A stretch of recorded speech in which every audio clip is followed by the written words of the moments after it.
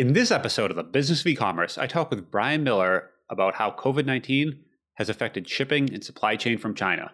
This is the Business of E-commerce, episode 127.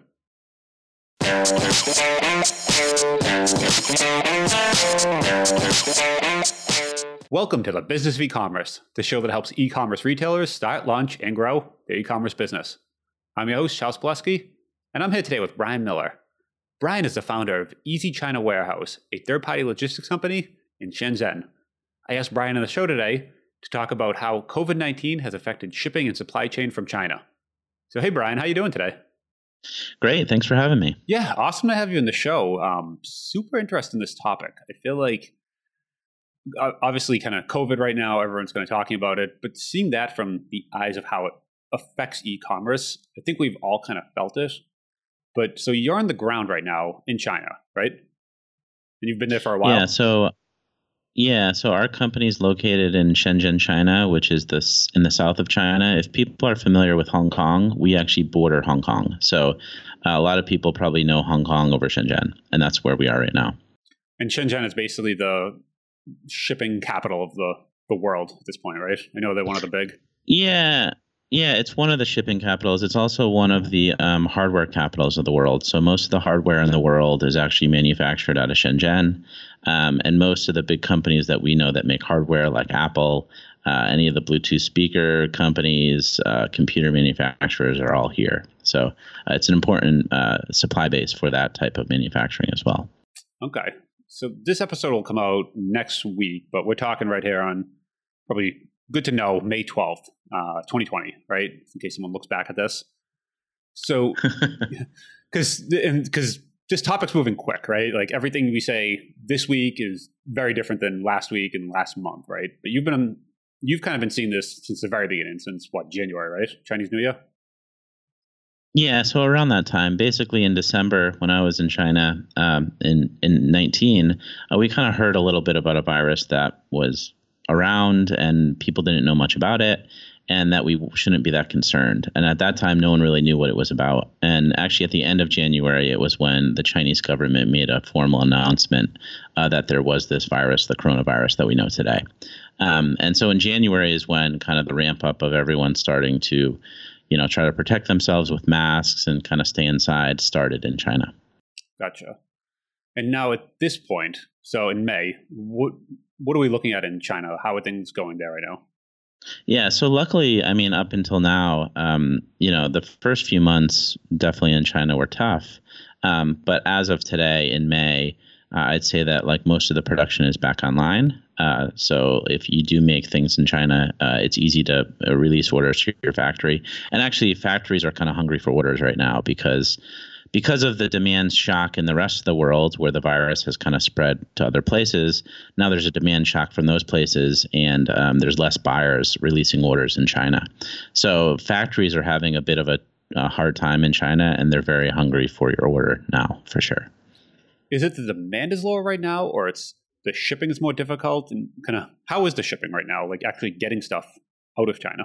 Yeah, so I would say like the virus kind of came and it affected the supply chain in two different ways. So when we had the ramp up in China, so Chinese New Year changes every year, but this year in 2020 it started at the end of January, and so that's also kind of in line with when the virus was the most severe in China. And so we had kind of a whole lockdown, and we had a lot of things that happened. Temperature check, people had to stay home. And the government kind of created kind of a strict quarantine enforcement throughout the whole country. And after Chinese New Year, when factories tried to get back online, basically there were new safety requirements that all factories and warehouses like us needed to abide by in order to open. And we needed to have actually Chinese state government inspectors come to our facility to allow us to commence operation. And as you can imagine, if you have millions of factories in China and everyone's applying to get back to work, well, you needed to wait in line for a safety inspector to come to your facility and approve you to go. And so that's right after Chinese New Year in February. That's where we saw a lot of supply constraints. And by supply, I mean the manufacturing base was slow to get started, and people that were releasing orders started to see delays in February because a lot of the factories were saying that they were open, but in fact, they were actually getting open and they weren't to full capacity. So there was the safety inspections, but also the quarantine throughout the country kind of hindered the ability for factories to get labor. So in China, actually a lot of labor that works in factory comes from the countryside, and there are migrant workers that come to the cities, like large cities, to actually work in the factories. And because of the quarantines, factories were under capacity in their ability to get labor to produce. So in February, we saw massive factory delays. And then in March, we saw most of the factories start to open. And probably by the end of the March, we saw at least 80% of the capacity come back online. So that's kind of like the timeline that we saw in manufacturing within China. So first, it was the supply constraint. And now at this point in May, we have like a demand constraint, meaning like kind of, economies have contracted because people have to stay home. People are not spending as much money. People are not out consuming as much. And so we're seeing that, factories are a little bit light on orders in China at the moment. Today's episode is sponsored by Drip. Drip is the world's first e-commerce CRM and a tool that I personally use for email marketing and automation. Now, if you're ever in an e-commerce store, you need to give Drip a try, and here's why. Drip offers one-click integrations for both Shopify and Magento. There's robust segmentation, personalization, and revenue dashboards to give you an overview of how your automation emails are performing. One of my favorite features of Drip is the Visual Workflow Builder. It gives you a super easy way to build out your automation rules visually and see the entire process. It lets you get started quickly, but also build very complex automation rules. It's powerful, but also easy to learn, unlike a lot of email tools that offer the same type of automation. To get a demo of Drip today, you can go head over to drip.com/BOE. That's drip.com/BOE. Now, onto the show. Okay. And how is shipping coming out of China then at this point too? Because that's, must have been hit both. We were talking earlier about both sea and air. I'm guessing they've done drastic changes. Yeah. So a little bit about shipping is coming from China, at least. The biggest problem that everyone's had is basically air shipping. A lot of people don't realize that about 50% of all air freight capacity is shipped in the bellies of passenger flights. And so since most of the flights around the world are canceled, basically 50% of global air freight capacity has been wiped off the market. And in addition, because of the factory delays in February, a lot of buyers wanted to get their products to their markets as fast as possible because, we had delays in production and they were running out of inventory. And so you had a massive demand of people trying to put their product on air freight aircraft. And that caused basically a squeeze in the capacity and a very high increase in demand. And so since February, our air freight prices have gone up almost every week until last week. They just went down a little bit. But we've never seen air freight prices ever so high in my whole entire time manufacturing in China. So it's kind of unprecedented. And we as a shipping company have had trouble even getting our products onto aircraft. So a lot of our air freight is actually sitting at the airport in Hong Kong waiting in line. So it's first come, first serve. You put your product there and they load your product into the available aircraft as it's available. So we're seeing like even 1 week waiting times to get our products loaded onto aircraft. Wow. So there's a massive constraint in this market at the moment. So for anyone that's shipping from China, manufacturing in China, or drop shipping, it's been a huge change in their business because their costs have increased. Some of the sales of certain products have become unviable because of the high cost of air freight. And also shipping times have slowed down. So for anyone drop shipping from China to the rest of the world, a lot of them are having problems with 30 plus day delivery times, which is, not normal. So there's a lot of constraints on this market at the moment. Yeah, I feel like the direct drop shipping from China, shipping times are always an issue. And now it's just 10x that, whatever problems we were facing before are now just exacerbated by this. Yeah, we're seeing like in normal times we usually see around 1 to 2 weeks, and now we're seeing it could be over 30 days for. We have different shipping lines, but for like the regular postal shipments, some places are over 30 days, and so a lot of these e-commerce sellers are having trouble managing that expectation with their customer, managing returns and all those things. So it's become a big problem for the direct from China drop shipping market at the moment. If you were a dropshipper, any kind of tips there on dealing with that? Is it just kind of managing customer expectations at this point, or is there any way to get it there quicker, or is it just what it is right now? Yeah, there is a bit. I mean, for at least for our company, we and other companies offer a product called a direct line. And the basic idea of the direct line is that we label the product with a USPS label in China, and then we consolidate the air freight on our own to the US, where we pass it on to USPS. And so this method, although it's a bit more expensive than the average postal shipment, it's more stable in its shipment time because we're actually setting up the air freight, right? The postal shipments that many of the drop shippers use in China, those basically get loaded on the plane last because those are the those are the least. Let's say they pay the least for that product, for that space on the plane. And so everyone that's paying more, like us or DHL or any other people, are putting our products on the plane before those postal shipments. So there are a few methods. People are also using Express now because air freight has become so expensive that even DHL is just as competitive as a lot of the other shipment methods. So we've seen a lot of changes in the market in the last month or so. Okay, so by you basically pre-buying the postage at that point, you guys are first in line. Everyone else kind of just goes in the when we have space bin, and then they're just using those as kind of filler in between, more or less. Yeah, we have an account. Yeah, we have an account in the U.S. and we basically print those labels in China, and then we take thousands of packages and consolidate them into our own air freight that we manage to the U.S. and then pass it on to USPS. So we make sure that it gets on a plane and we bring it to the U.S. and it gets passed off. Whereas if you ship with the post office, usually you're in the hands of whatever they're able to do. So you don't know where it is, you don't know how long it's going to take, and you can't really track or see your package at any time during the shipment process. So you're basically controlling the whole container from start to finish, versus they're just kind of controlling one package, one small parcel, and that gets put in someone else's container and find its way there. Exactly. Yeah. So we're controlling the destiny of let's say our customers' clients, whereas the post office is putting it all together with a group of other people, and then when there's enough space on the plane, they put whatever they have allotted onto that plane.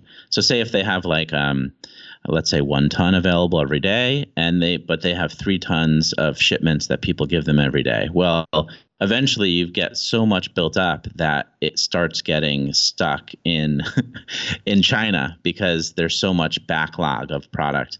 Whereas, if we have 1 ton, we buy 1 ton worth of shipment. If we have 2 tons, we buy 2 tons worth of space. So we're actively buying space on the aircraft to make sure that our stuff gets in, essentially. Got it. Okay. So if you're a small dropshipper out there, the only way to get in on this will be to work with a 3PL like yourself, right? There's no way you could do this on your own. Yeah, you couldn't do it on your own. I mean, we do it, and obviously other people do it. So you could find 3PLs in China. Not many people do it, but there are various shippers that do this type of method. So yeah, you would have to find, basically, instead of buying from AliExpress, you would have to purchase your own small amount of product from the factory directly and send it to one of those 3PLs in China, and then they would help store it and then ship it for you when you had an order. So that's kind of how it would work. So differing from traditional drop shipping where you could just order 1 or 2 units off AliExpress and you don't have to take as much risk, let's say, upfront in the cost. Whereas with our model, you do have to buy some product and leave it at our warehouse. So there's a bit more capital risk, but at the same time, you get an advantage of better shipping times and a better customer experience for your customers. So it's it's whatever balance you want to make for your business, basically.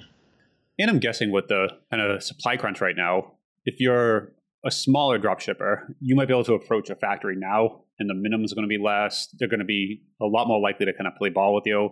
Versus if you went to them, 6 months ago, you're gonna be competing against everyone. Versus now, you could probably sneak in and just get a very small initial order and just kind of almost use now as an opportunity. It sounds like. Yeah, I completely agree. It's a great point. Like right now is a great time, whether you're looking for new suppliers or whether you have old suppliers, to see if you can kind of renegotiate some terms, maybe get a better price, or they might allow you to buy a lower quantity more often. So it's a really good point because they are strained at the moment for orders. And so you as the buyer have a bit more leverage than they do. And I think it's a really good idea. But obviously don't be too tough. Like they are in a tough time as well. And if you're too pushy, it might sour your relationship. But it doesn't hurt to like bring it up and ask them and see if you can get a better term for yourself. Yeah. Are people going more to sea freight now? Because it almost sounds like when you're talking like 30 plus days, you could almost just start going sea at this point, right? Like it's going to get way cheaper. It is a really good point. Like, so that's just the drop shipping, but also like, I'll give you an example. Like usually DHL or UPS, you can get an express shipment from China in 3 to 4 days. And now those same shipments are taking 2 weeks. So like we're really seeing like a really long shipment time, and the cost is really high. And so because of that environment, it's made it kind of cost prohibitive for you to be, make a profit on your product. So a lot of people are choosing just to wait and to ship by sea instead of even thinking, and just being out of inventory for a few weeks. People are kind of accepting this as the new norm in order to keep their margins high. So yeah, we're seeing a lot of people just move to sea. Even if they're out of inventory, they just have to wait and be out for a few weeks. Yeah, and people I think right now are used to back orders are a thing. Here in Boston, I can usually do Amazon one day. For a lot of products, and it just turned into a week. It's just normal. You just wait. It's just what you're used to now. So we're kind of living in a different time right now. Yeah, I think consumers are a bit more patient now and understanding than what they used to be, before this all started. So yeah, so you can convince a customer to wait a week or two to get a product just because there's so much strain on the supply chain. Gotcha. How do you see? We were talking about this before the show. Everyone's looking right now, and the U.S. is still, as of today, kind of on this lockdown. Certain states are opening back up. And we kind of keep looking over at China, seeing it looks like stuff's kind of getting back to normal there. How do you see like our curve versus that curve of things turning back to normal in the U.S.? Yeah, so I think this is a great question because since it started in China, people like to kind of make a prediction at, okay, what happened in China and then what will happen with us. But in addition to that, I think we need to focus also on just the actions of each government, and then people can make a better, more kind of educated guess about what they think might happen. And so at least on China's side, when the virus started in January, within the first 1 to 2 weeks, we saw about half the population wear masks. And within the second week of January, we almost had the whole population wearing masks. Okay, so it was a quick ramp up to the concern of society, and then along with that, we started to see temperature checks at all public places. So, if I went into a supermarket, if I went into my own apartment building, any mall would shut down all the doors except for one, and they would only allow one, door in to check people's temperature. I had roadblocks where they would stop every car and do a temperature check. And even today, to my warehouse facility, there's roadblocks on either side where every car gets checked on the way in, every person in the car's temperature. And so that kind of, control and kind of oversight really helped them kind of, or at least help China find, cases quickly and try to isolate those people as quickly as possible away from the rest of the population. And in addition to that, they also required people to start registering on apps that we have on our phone. So we have our whole health history and our travel history on our phone that people can scan a QR code when I open my phone, and they can see where I've been and what I've done and whether or not I'm high risk to a restaurant or anywhere that I want to go into. And the last thing that I think is interesting to know is I left and I went to Thailand for a few weeks during the virus. And when I came back, I actually was required to partake in a 14-day mandatory quarantine at my house. And so how do they make that I was brought mandatory? to How do they know that? Well, okay, yeah. So that's a great question. So the cell phone companies in China, they work with a lot of the so they work with the government, and basically when your phone when you go anywhere, your phone is constantly pinging a cell tower. And basically when I walked into my building, they have me scan a QR code, and the QR code basically tells that person where I've been for the last 14 days. It doesn't say the exact place, but it says, okay, I've been in Thailand, or I've been in Shenzhen, or I've been in Hong Kong for X amount of days. And so basically you can't trick anyone. You can't say, oh, I was out of the country, because once they see that, they say, look, your phone's told us that you've been out of the country, and therefore you need to do a 14-day quarantine. And China makes it the building managers. So each building has like people that kind of manage the building or like oversee maintenance and things like that. And they put the power in those people to oversee the quarantines. So those building managers are kind of held responsible. If I do run around and have the virus and, infect other people, they're ultimately, liable for that. And so it's kind of their in their incentive to kind of make sure that I stay at home. And I could order food online. Like in China, it's very easy to order like groceries or stuff from the supermarket. It comes the next day, but I literally can't leave my door. And for 14 days, and I also had to provide a temperature. I had to take my temperature twice a day and report it to the building, and then they reported it to the local government every day. And on day 10 and 14 of my quarantine, actually a doctor in a hazmat suit came to my apartment door and gave me a coronavirus test. So I got one on the 10th day and the 14th day. And I tested negative for both of them. And after that last day that I tested negative, I was free to leave quarantine. Wow. That is very different than here. Yeah. So I think it's important to note these differences. I don't want to make any conclusion for the viewers themselves, but at least they can see like what is happening in the US and then what happened in China. And that's kind of why China was able to slow the spread and reduce the number of new cases through these very, very like stringent measures.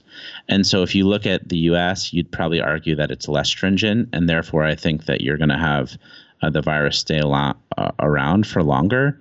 And you'll probably have like small outbreaks and then contractions continually before we get a vaccine, right? You're going to see, okay, everyone tightens down and then everything's okay. And then you let everyone run around and then you probably get another outbreak and then you kind of tighten it down again. And so I think you'll probably see this throughout the rest of the year as these kind of contractions and expansion of the spread of the virus in the US for sure. Yeah, well, we definitely don't take that. When we talk about mandatory quarantine, everyone has a different definition of mandatory, I guess. We had to drive, literally just took a family road trip where we didn't get out of the car. This is kind of a coronavirus road trip. We pack a lunch. We drove to New Hampshire last weekend, literally just kind of look around in the car, eat lunch in the car, turn back around, drive home. And part of that is there's signs on the highway saying mandatory quarantine if you've been out of the state. But I'm thinking, how do they know? Like, I could, it's just a sign on the highway that says that. So there's nothing actually making you do it. It just, we want you to do it is basically what they're telling you. But you're saying, they check and they really, like, you're not just kind of sneaking through at this point. It just kind of happens. Yeah. And I had I have a good friend in Shanghai, and they actually put like a magnet on his door, and the magnet actually detects motion. So on the outside of the door. So if you were to open the door, the government would know that you opened your door, basically. So those type of measures, and they're extreme, and you can argue that they could never happen in the U.S. because I think the population probably wouldn't accept it. But at the same time, like those were critical to helping them kind of slow the virus here. So it's a huge difference when you look at the responses from each country, for sure. Yeah, well, in the U.S., I think it depends where you are, right? Being in Boston, for instance, Jersey, New York, they take it one level of seriousness, but then also have friends in Colorado, Florida, Texas, and you talk to them, and totally different outlook on how everything's happening right now. So I think it just depends on where you are in the country, and we're getting hit a lot harder than someone in Alaska, right? So the U.S. is different when it comes to those sort of things as well. That's amazing. What would happen? Yeah. So let's say these warehouses, right? Let's say you have a large logistics facility and somebody tests positive for COVID there. One of the employees, let's say you have 100 employees sort of thing. What happens? Does the government step in? Do you shut down? Who tells you how long to be shut down for? What goes on there? Yeah, we would have to shut down. Actually, in the beginning, when they were starting to open up businesses in China, actually, for the larger facilities, we're a smaller facility, but anyone over a few hundred people, the government actually required them to rent or have an isolation room. That if they were to have an infection, that they would have a room to put someone. So they would have to actually rent a room in a hotel nearby, keep it empty, and have it prepared for the chance that one of their employees might be infected. And that company had to provide that space for that employee to isolate themselves for the period of time until they got better. And so the government actually required that from a lot of the big companies to kind of commence operation. But if we were to have an infection at our facility, the government would definitely shut us down. They would require everyone to be tested immediately and most likely go into quarantine immediately. So they would require probably a 14-day quarantine from anyone that was at the facility or visited the facility in the past 2 weeks. We saw that happen in Guangzhou recently, which is a city near Shenzhen, and they had a few Starbucks employees that actually were positive infected. And they basically asked anyone that was at that Starbucks in the last 14 days, they were actually required by law to get tested. And if they didn't, that's actually a crime that they were committing.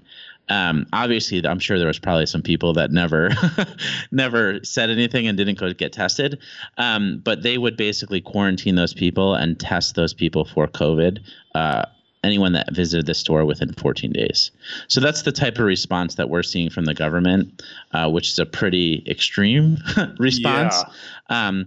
But I think it's relatively, it's been effective for sure in its ability to slow down the virus. So everyone's still a little bit nervous. Also, imagine if you were at that Starbucks, how even if you didn't have the virus, you still got to sit in your house for 14 days. So that's also not really an enjoyable time. But I did it the first time, and I thought it was going to be tough, and it was kind of a learning experience for myself, to be honest. I mean, I've never sat in one room in my apartment for so long and never left. So it was quite an experience.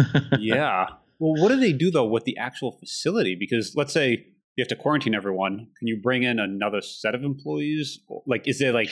No, they shut it down. Okay. They shut down the Starbucks. So the physical building gets shut down. The building gets quarantined as well as the people. Yeah, the actual store got shut down for sure. I don't know if it's open yet, but they shut down the whole store, so they didn't allow anyone to go in it. And I'm sure they have to do some type of disinfection of the facility before it's allowed to restart. So yeah, so that would be a normal type reaction to any confirmed cases at a certain place in China for sure. Well, how about when you start talking logistics, though? Let's say you have, a couple different shifts, right? You have your, 3 different shifts, let's say, a 500,000 square foot warehouse. But let's say someone there gets it. Does that whole warehouse have to now shut down for 14 days, or just one shift has to get quarantined? Like, what do they actually do with that warehouse? And does it just stop? Yeah, it's good. It's a good question. We don't know anyone that has a warehouse that's been shut down. Luckily, even our competitors. But I assume that the government would require us to shut down I don't know how long. I would also assume it would be 14 days, unfortunately. And that's kind of, I guess you could say, the cost of doing business in China at this moment, which it's basically also incentivizing the people that run the facility to make sure that they're making the proper measures to ensure that their employees are safe, and to ensure that, like, people are not really spreading it to each other. And if you do that, then you can kind of keep doing business, right? And so it's a little bit of a self policing. And I know it sounds tough, but I think it's also a little bit different with just cultural. And in Asia, they're definitely more about the whole, community, the whole society, and they care more about that. And so I saw a lot of Chinese people I knew that were actually quite happy to do the 14-day quarantine, kind of for the good of society and for the good of the people around them. And they felt that, like, after they did that and after everyone did it, that overall you just have a safer environment to be around. And I'd say that I do feel that as well. I can go outside now, I can go to eat, I can walk around, and I feel comfortable doing it. And I think that's part of, like, everyone kind of pitching in and doing what they can to, like, protect each other. So I think it's an interesting contrast in culture that you see as well, playing a role. Yeah, super interesting. So one question that kind of comes to mind, and last question before I let you go, but where do you kind of see the opportunities, right? Where's the positive in all this? That, we mentioned it's easy to talk to a factory. If we're talking end of 2019 sort of thing, what would all of a sudden be possible today that wasn't possible 6 months ago? Yeah, so I think for everyone that's doing e-commerce, this is definitely incredible for all of us, right? Because this is basically forcing the trend we all knew that was happening, but forcing it much faster. And so our warehouse, which only does e-commerce, to give you an example, we're up in sales 300%, and I think that's a showing of not how good we did, but just how good the market is and how much people are buying online right now. And so for anyone that is in e-commerce, I think it's a good trend and the future is going to be bright. At the moment, I think it's a good opportunity to look at products in China, specifically from factories that are smaller, that are having a tough time surviving. And you could definitely get lower order quantities. You can definitely get better prices at the moment. And you can get really hungry salespeople that are willing to, like, support you and kind of serve you to sell you their things. So I think that's definitely an opportunity. And I think overall, like, it will improve through the fact that more people are buying online. It will not only improve the supply chain, so it'll improve the ability. You'll probably have more ways to ship things. You'll probably have new different methods that come about from it. But also, you'll probably be able to sell things that no one normally thought of to buy online, right? So I think a good thing is, like, I don't think anyone's able to do this personally as a small seller, but a perfect example is like groceries, right? Like, normally everyone goes to buy groceries.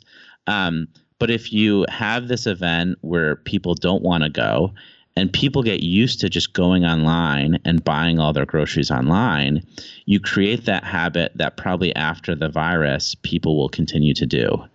And I think there's probably opportunities in other product categories that are similar to that will open up a whole new market in e-commerce. I don't know what those are. Unfortunately, I can't give anyone the secret, but I'm sure that there are those type of opportunities that are coming about for sure. Yeah, that's a good point, because I think there's a large number of baby boomers that maybe have never ordered online, and all of a sudden in the past 3 months, this is just what they do. So it's like we've introduced an entire generation to e-commerce within 3 months, and that's like unprecedented. Yeah. Yeah. And they have a lot of money, right? So they're going to be spending a lot of their money online. Even my parents, like, they're buying groceries online. They've never done that before. So once they have that account and once they start using it, I'm sure they'll use that account to buy other things as well. Yeah. And once they know it's not difficult or scary, or, your first time, if you go back, all of us, right? Your first time putting your credit card in on a website. It was just like experience. You're like, can I do this? Is some, are they just going to like steal it? Like, what's going to happen? And like, we've got used to this as our generation, but there's a whole older generation that might not have done this yet, except for the past 3 months. It just happened all of a sudden. And now all of a sudden they've kind of come out of the woodwork. And so I think like what you're saying, we're entering just a different time. And from this point forward, we're going to see e-commerce, before you look at the numbers, and it was only ever a small percent of total retail sales. And even that percent going up, there's all different numbers, right? 12%, 20, whatever that number. But it's not like 99. And I think just going up a few percentage points changes the game for all of us out there, and really just e-commerce in general. Right. So I think this is a big time for that. Yeah, absolutely. For sure. Before I let you run, anything you want to kind of tell more about the business, kind of what you guys actually do? Because I think it's super interesting, the whole logistics from China. That's something not a ton of people are doing, but it's a very interesting business. Yeah, so just to give people an idea of kind of what we do is we do two main types of businesses. So after you manufacture your product in China, people send their products to our warehouse, and typically we can ship it out in one of two ways. One is kind of traditional drop shipping, where we ship the product from China to the end customer directly. And there's obviously a few different methods we can do that in. And then the second thing we do is we help Amazon sellers, specifically people that sell through FBA, consolidate their freight, put it in containers or in air freight, and ship it to any Amazon FBA warehouse around the world. So that's kind of our two main business models. And we also do a lot of the value add services that warehouses do. So that's kind of our main business. And we serve e-commerce only generally. We don't really do much traditional like retail or anything like that.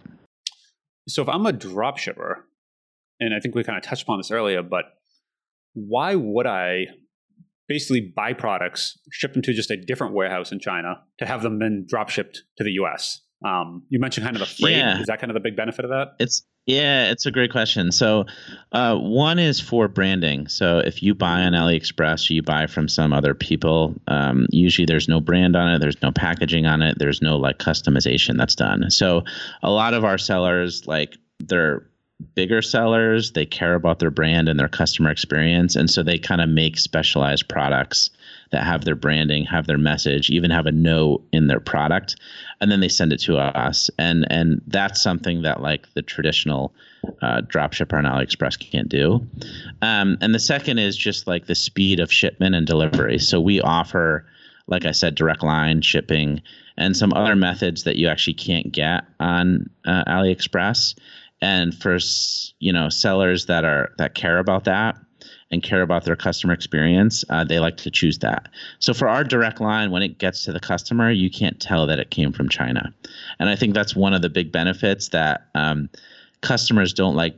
The sellers don't like their customer to know that it actually came from China. And so that benefit and the stability of the shipment is kind of attractive for larger drop shippers. Yeah, you hear of all these stories. People start out with AliExpress and they order something, they send it. It takes like weeks to get there, and and they sell it for $40, and it shows up with a packing slip in China with like $2 on it, and the buyer freaks out, and it's this very bad scene. And they want their money back and all these things. So you basically take that all away, right? They just ship it to you. You rip all the actual invoice out of the package, and then they can use their own packaging, like you said. Put a flyer in there, logo, branding, anything like that. So basically gives the retailer more control of the logistics experience. Yeah. And the shipment actually comes from a local U.S. address. So when we freight it in, we actually drop it and ship it from a local address. So it looks like it's coming local in the U.S. So it's a different, let's say, feel when the customer receives it and they open up their package. Yeah, I can see it. I've done that before too. You order something, you see it, and literally like, oh, okay, it's coming from China. And like, you see it coming from China, and like, okay, yeah, it's very different. And you're like, yeah, it comes from. It ruins, that feeling. It kind of takes a little bit out of your breath away, a little bit in a bad way, right? Yeah, it makes you look at the product different. And yeah, if you think you're ordering this like higher end piece of electronics, and then all of a sudden you see, and you're like, and the packaging is a little janky, it changes the whole experience. And it probably allows you as a retailer to get repeat orders, kind of sell a little more, just kind of treat the buyer a little differently at that point because you're putting a little more into it. Correct. Yeah. Very cool. Yeah, and our customers usually can retain their customers better than your average dropshipper for sure. Okay. Yep. Yeah, I like that. Awesome. If people want to kind of see a little more about you, what you're working on, where can they do that? Yeah, sure. They can visit our website, so easychinawarehouse.com, or they can email me directly, not just about logistics, but anything about China, if you're interested, at Brian, Brian, at easychinawarehouse.com. Awesome. I will link to that in the show notes. Thank you very much for coming on today. Yeah, thanks a lot. Thanks for having me.